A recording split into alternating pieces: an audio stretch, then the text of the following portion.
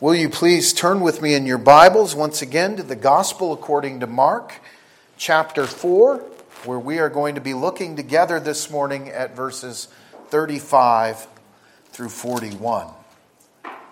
Mark, chapter 4, 35 through 41, and you can find that passage on page 984 in your pew Bibles. Well, one of the things that I have pointed out to you continually in our look together at this accounting of the gospel here in Mark is that there really is a very real sense of urgency here. And I've told you why. Mark is desperate to get before you the Lord Jesus Christ. That urgency sort of sets this account apart from the other gospel accounts.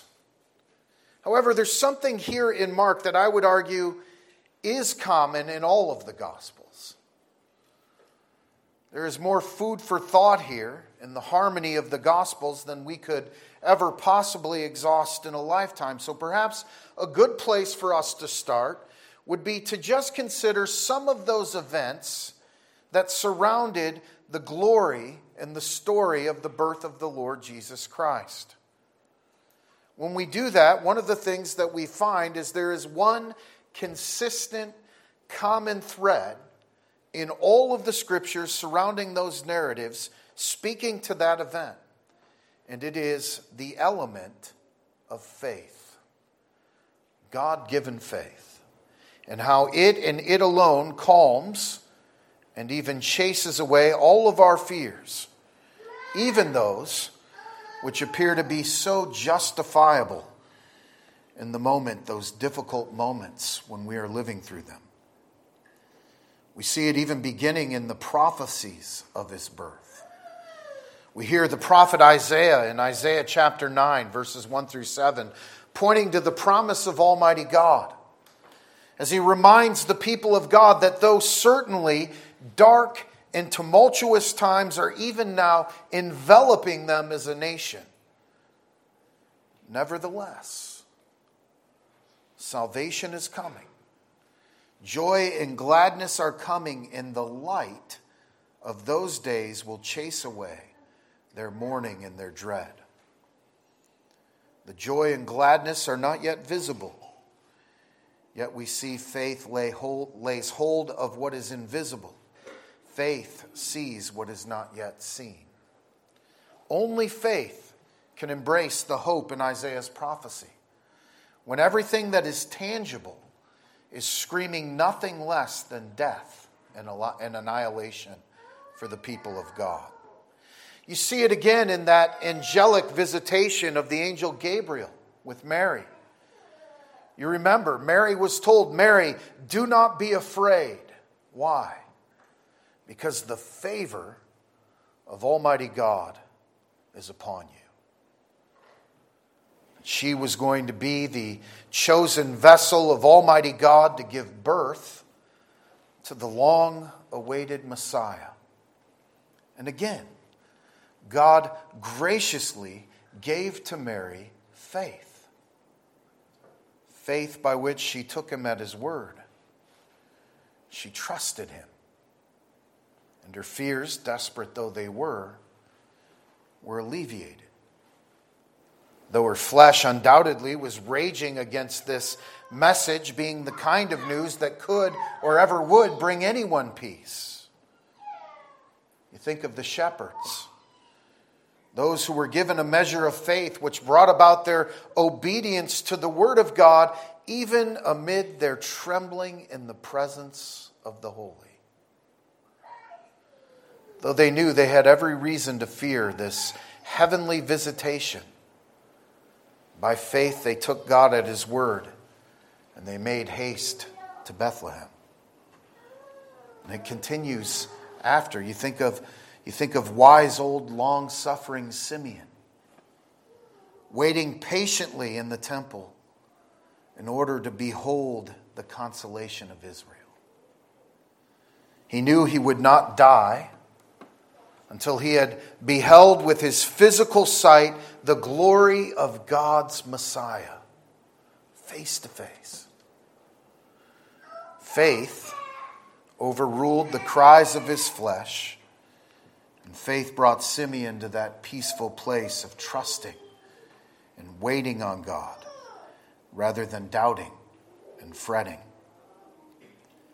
Faith brings peace, and it belongs to the true children of God. Fear gives birth to anxiety and worry and more restlessness. And beloved, I want to tell you this morning that fear is intricately tied to this fallen world.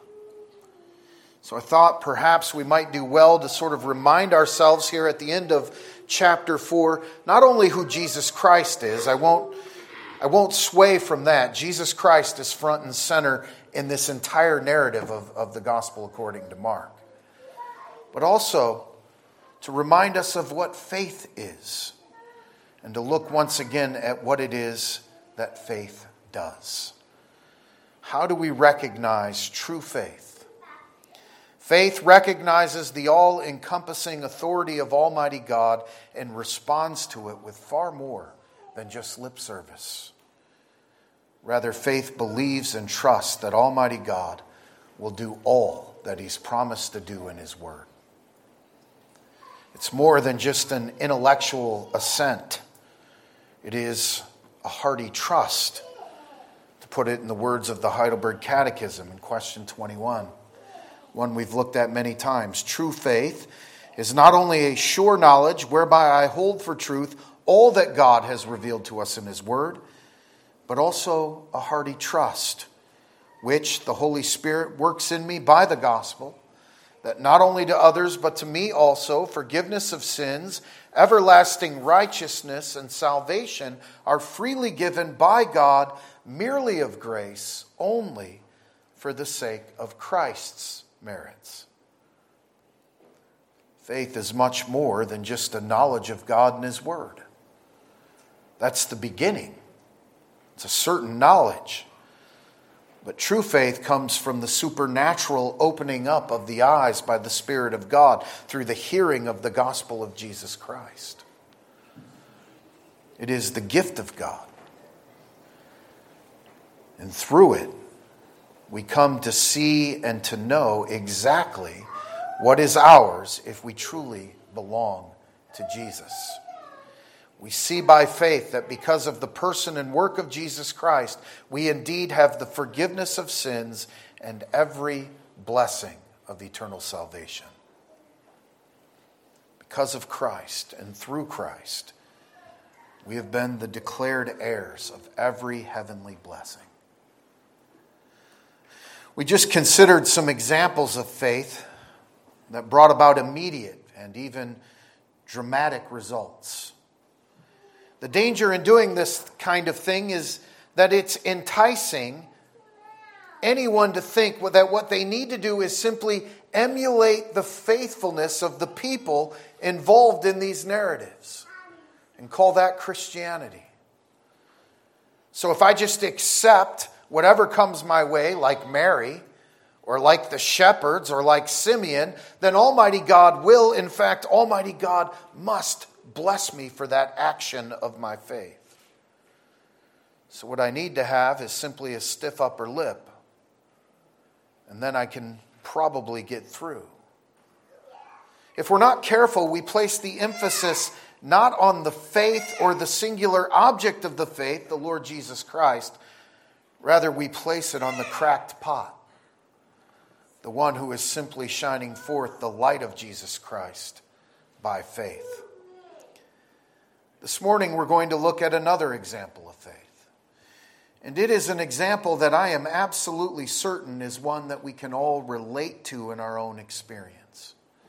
And so today I want for us to look at faith from a bit of a different perspective as we look through the eyes of these disciples, sailing in the midst of a massive storm on the Sea of Galilee.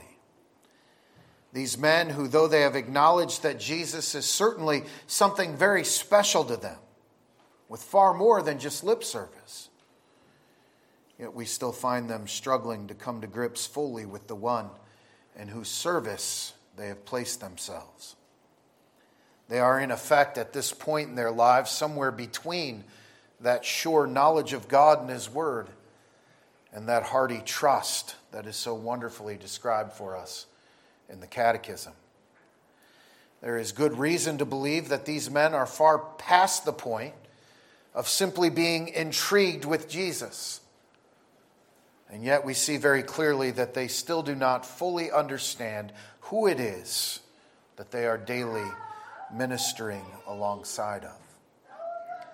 Though they are starting to see, they're beginning to have things revealed to them, they still only see dimly. The passage before us is one that should cause us to bring to mind, to even think deeply about the effect that sin has upon our ability to perceive things as they truly are. And yet, beloved, I tell you that it is also a passage that should absolutely fill the children of God with hope this morning, and fill us with the blessed assurance that we need to be bold and to be filled with a manifested love towards God and our neighbors. It's my desire to show you that hope as we look at this wonderful passage here in Mark's Gospel. And I want to point out to you this morning 3 comforts or 3 sources of hope for us that I think we learn here about the person of Jesus Christ, as well as about those whom He has called to be His own, even in a world that is utterly and completely fallen. So will you please look with me now at the Word of God and follow along as I read Mark chapter 4. Again, I will pick up with verse 35 and read through the end of the chapter, verse 41. On the same day, when evening had come, He said to them, "Let us cross over to the other side." Now when they had left the multitude, they took Him along in the boat as He was. And other little boats were also with Him. And a great windstorm arose, and the waves beat into the boat so that it was already filling. But He was in the stern, asleep on a pillow. And they awoke Him and said to Him, "Teacher, do you not care that we are perishing?" Then He arose and He rebuked the wind, and He said to the sea, "Peace, be still." And the wind ceased, and there was a great calm. But He said to them, "Why are you so fearful? How is it that you have no faith?" And they feared exceedingly and said to one another, "Who can this be that even the wind and the sea obey Him?" This is the word of our Lord. May He always bless the reading of it. Let's pray. Heavenly Father, we're grateful again for the opportunity that we have to sit before your word this morning. We pray that you would clear our hearts and our minds of the many, many things that distract us in this life. And that we would give our undivided attention to your word and hearing your word through the eyes and seeing your word through the eyes of faith. That we would be transformed to live more and more for your glory. And we ask it in Jesus' name. Amen. Well, we have before us not only a well-known passage, but what I would say is really an amazing passage of sacred Scripture. And I say that for several reasons. One is that it is full, like so much of Mark, of these wonderful contrasts that we've been seeing. And they're all very telling for us as we consider the perfect person of the Lord Jesus Christ amid a fallen and imperfect world. We see things here contrasted, like the wearied, sleeping Jesus, who sleeps peacefully during this violent storm on the sea, contrasted with the majesty of the divine Christ, who upon waking simply speaks but a word to the violent elements of this world, and they immediately obey His divine command and cease altogether from their chaos. We see these weak, fallen disciples who, though they've already witnessed mighty works done by the hands of Jesus, and they have listened intently to his teaching with an authority that was unrecognizable to them, upon entering the presence of very real and terrifying danger, they very quickly begin clinging to their fears in an act of faithlessness, as they go so far as to even begin to shake their fists at the Son of God. It's full of this kind of contrast, the utter fallenness of this chaotic world held up next to the absolute perfection of Jesus Christ, the God-man, God incarnate. It's also interesting in that this event comes at the close of a day in which Jesus has been teaching these multitudes that are pressing in on him all around him, as he so often did in parables. We've been looking at those parables together over the last couple of weeks. He was using these stories and examples from life that his audience would relate to in order to convey deep spiritual truths about the kingdom of God exclusively to those who were meant to truly hear it. Here we find the disciples with the words of these parables undoubtedly still ringing in their ears in the very midst of living out a parable of their own, pointing to what their lives, what our lives for that matter, will be like as followers of the Lord Jesus Christ amid a world fallen in sin. Do you see that here? They are, in a sense, living in the middle of a parable, aren't they? Sailing with the Savior during one of the raging storms of this life, either looking to the storm in fear and becoming angry with Jesus for sleeping through their perilous moment, or possibly understanding that the one who is asleep has absolute, complete authority over all of creation. Creation which he himself spoke into being with but a word from his mouth, and resting in that fact above all else by faith. And it brings me to the first comfort that I think we need to see here. And beloved, it is this: the followers of Jesus Christ will endure the storms of this fallen world, but we who look to the Lord Jesus Christ in faith do not ever have to live in fear of them. Do you believe that? You and I and these disciples are not at all exempt from the trials and tribulations, the sufferings and the afflictions that are the direct result of a world that is fallen because of sin and its curse. We live in a day when even many in the church are teaching that we are never supposed to suffer affliction of any kind, and that when we do, it's the result of our own lack of faith in Jesus Christ. If only we could trust God more, he would be obligated to deliver us to a life of ease, a life of blessing. Well, that's certainly not the lesson that is taught here, is it? Or anywhere else in Scripture, for that matter. Beloved, when we trust God, it does not mean that the afflictions that will arise in our lives will cease as some kind of reward for our exercising faith that God gives. Rather, it teaches that when the Spirit of God opens our eyes to our true condition and to the love of Almighty God given to us through the person and the work of the Lord Jesus Christ, our hearts are transformed. We are made new, and our perspective is forever changed. The things that we fear are forever changed. The suffering so often involved in this life fades into the background as we consider what Jesus Christ has done, how it is that we belong to him, how he cares for us right now, and what it will be like in glory when the veil of this life and sin is removed. But the suffering that is a part of this life will not cease until that day when Jesus comes again. The world we know is fallen in Adam. Not just us, but the creation itself, the creation that we live in, is fallen. The world is fallen, and until Jesus returns to judge the living and the dead, we will live with the results of that fall for all of our days, toiling under the sun.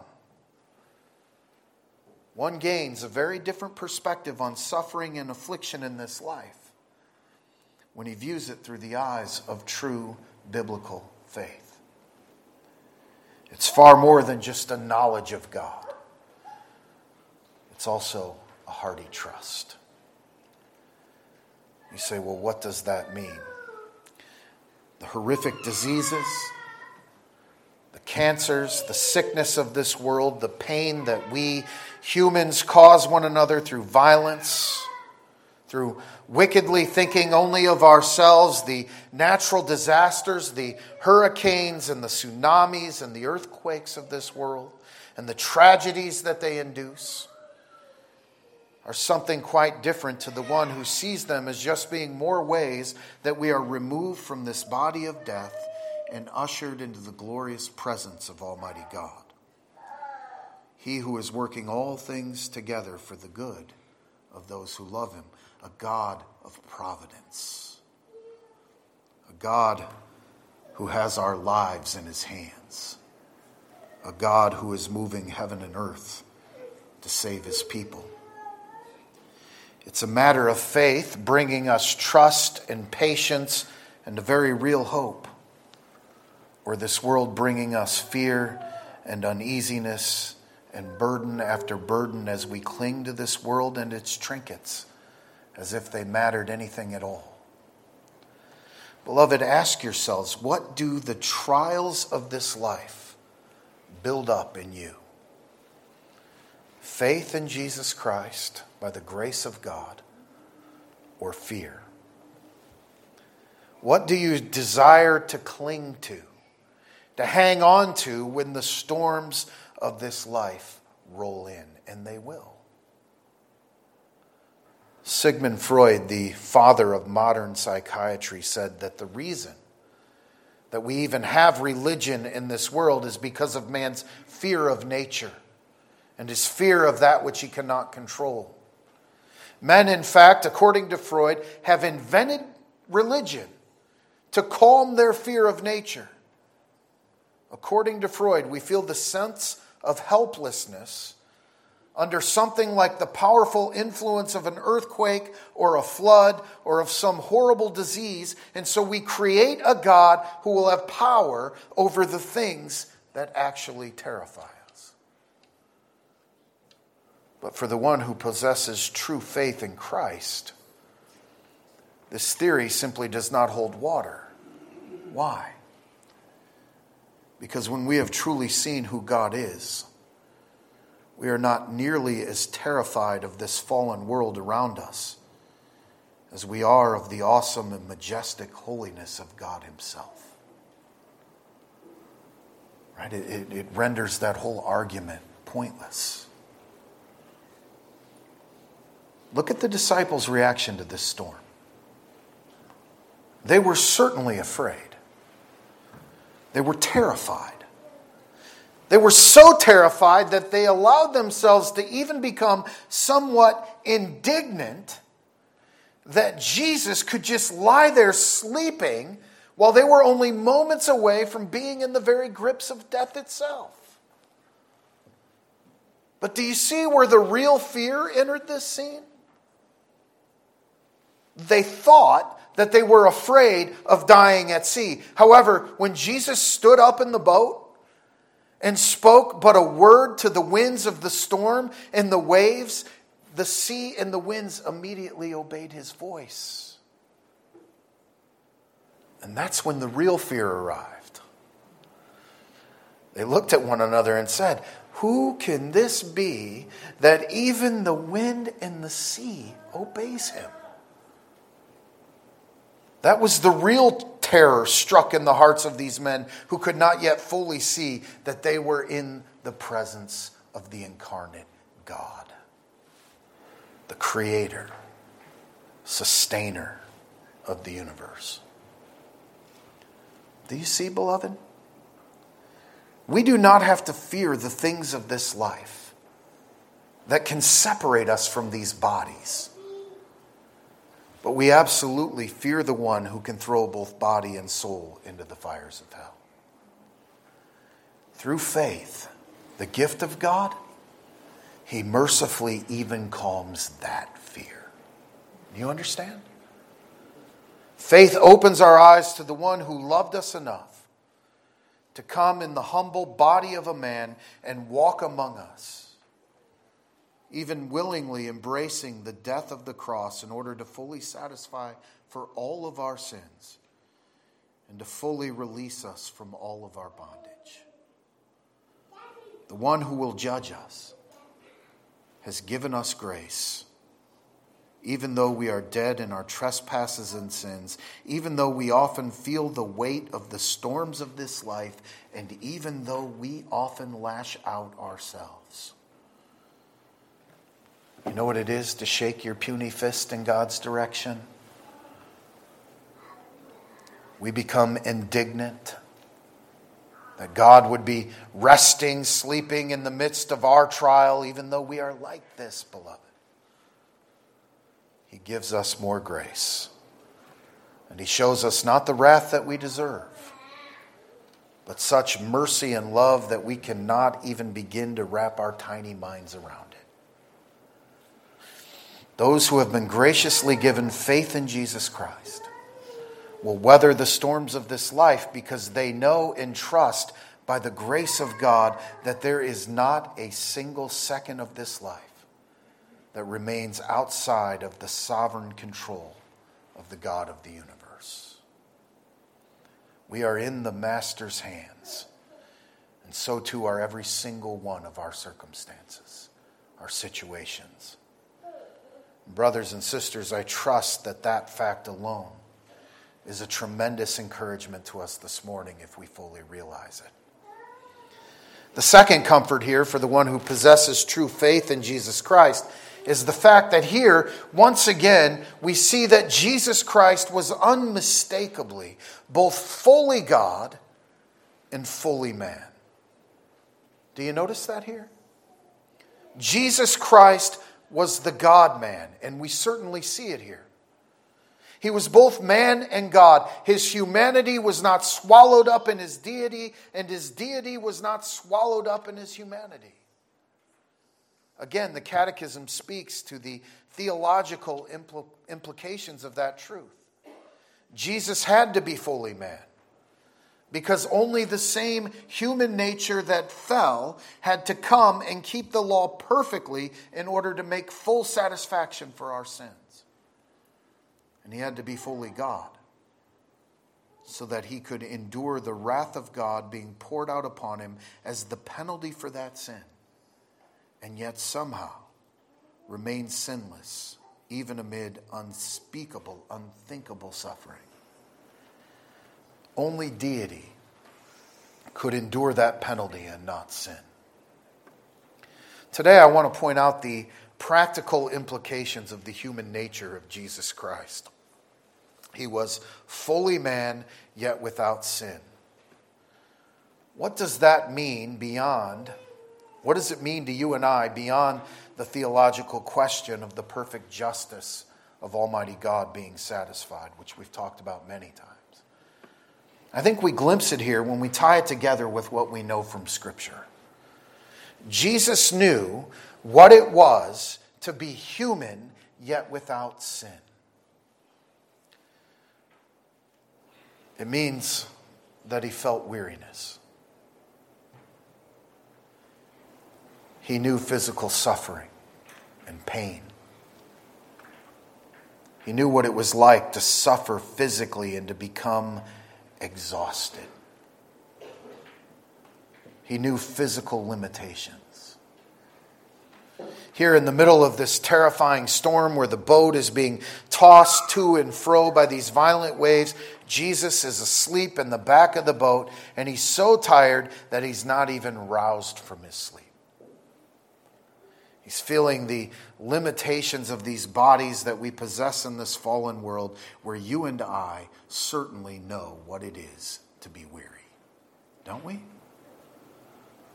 I can tell you, after a long week at Synod, people say, oh, you got to go to Synod this week. It was like a vacation. Not so much.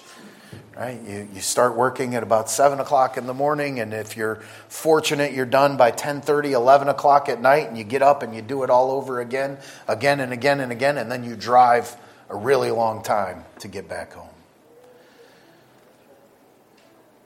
After a long week at Synod, we were not able to begin the 11-hour drive home until about 3 o'clock on Thursday afternoon, and we pushed through pretty hard and made it to Defiance around 3:30 in the morning. And I'm still catching up. And I still feel a bit wearied from all of the travel and the work. Weariness, right? We know what it is to push ourselves past our limits. That's what we see here with Jesus. He's weary. He's at the end of a long day where he has been preaching continually to these growing crowds that are pushing in on him. He's been casting out demons. He's been healing the sick. And he's not going out into the lake for a vacation. He's not going out there to rest. They're simply crossing the lake to immediately begin ministering to the people who are already gathering on the other side of the lake. Jesus is exhausted. He's pushing his human body to its limits. And he's feeling the effects of it. Now you might be saying, Steve, that's great. It sounds true. How in the world is that an encouragement for me?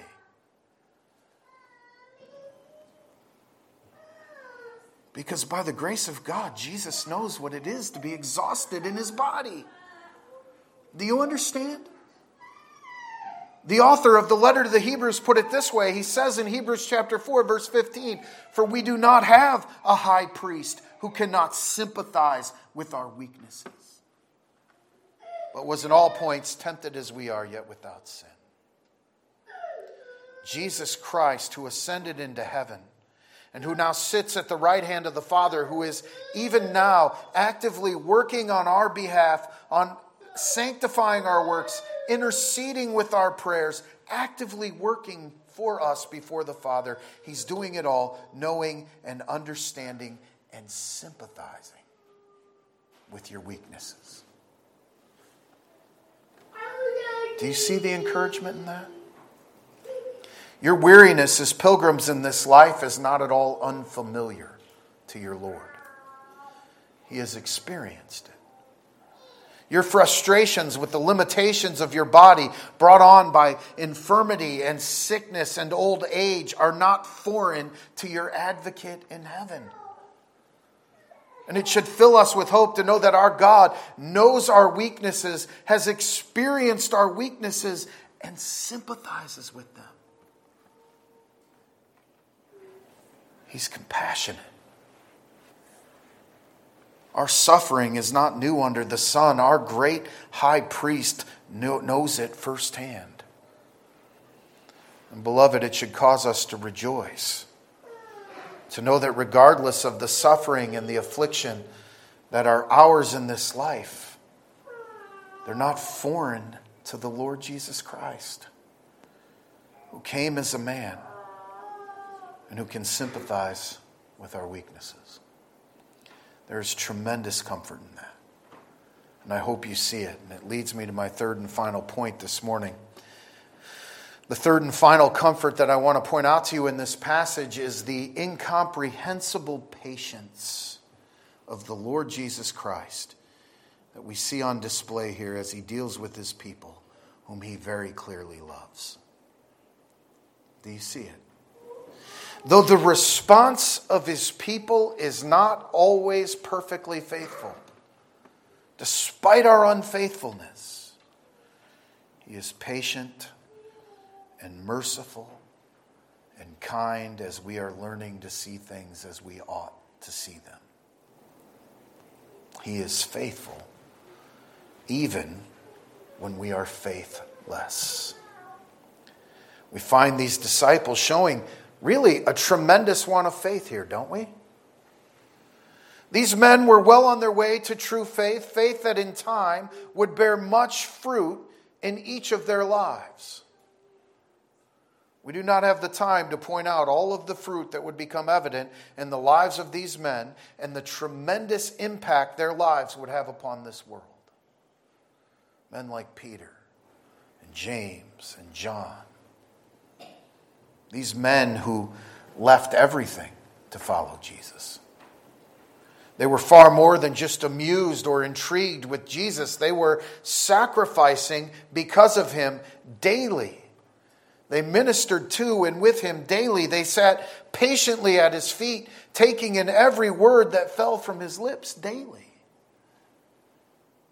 And yet their reaction to their circumstances could not have been any more faithless, could it? They're not only struck with fear and terror, they go so far as to accuse Jesus of not caring whether they lived or died. Have you ever thought about that? Think of the absolute insult of what they're saying. Jesus came, he laid aside the glory that was his with his Father, he condescended, he put on a body of flesh specifically so that these men might live. And in the face of their fear, they forgot the miracles that they had witnessed firsthand. They forgot the demons that had been cast out. They forgot the sicknesses that they had seen healed. And they simply did not recall any of those things as they stared into the terrifying face of death. They forgot his teaching. They forgot the parables. They forgot the illumination of the kingdom of God. They forgot and they cried out to Jesus, "Do something. Don't you care that we're going to die?" And Jesus gets up. And he's not indignant. He doesn't start smacking guys around for daring to utter such nonsense against his majesty and his purpose. He does not even try to increase their fear to really show them who it truly was that they were daring to speak against in their pathetic cries of panic and fear. He simply gets up and he rebukes the wind and the sea with more force than he uses to rebuke these men. He says to the wind and the sea, "Peace, be still." And the wind and the sea recognize the voice of the master and immediately cease and desist. But these fallen men who in their flesh are clinging to their fears instead of trusting their master by faith, Jesus looks at them in all of their imperfection and he says, "Do you still lack faith? Why are you so afraid? Do you still not know who I am?" Not one of them is deposed from his position for his failure. Mark simply tells us these men stood there scratching their heads in fear and wonder. And that then they went to the other side of the sea where Jesus and his disciples, men who would be used by God to change the world, continued to minister the gospel in that land. Beloved, do you see the comfort here? Jesus Christ is full of tender mercy for his church, regardless of your messes, regardless of the shipwreck that you may have made of this life. He is long-suffering towards those who are his, those whom he purchased with his precious blood. You understand the implications of that. You say, how does this apply to me? Well, listen, though you have sat under the teaching of the gospel of Jesus Christ for the past 20, 30, 50 years, and just yesterday, amid your own storm, you wagged your tongue and you shook your tiny fist toward God And you wondered how he could sleep during your suffering, how he could miss what was going on in your life, quickly forgetting that he suffered far more than you could ever wrap your finite mind around. Even though we are exactly like this, beloved, he loves us.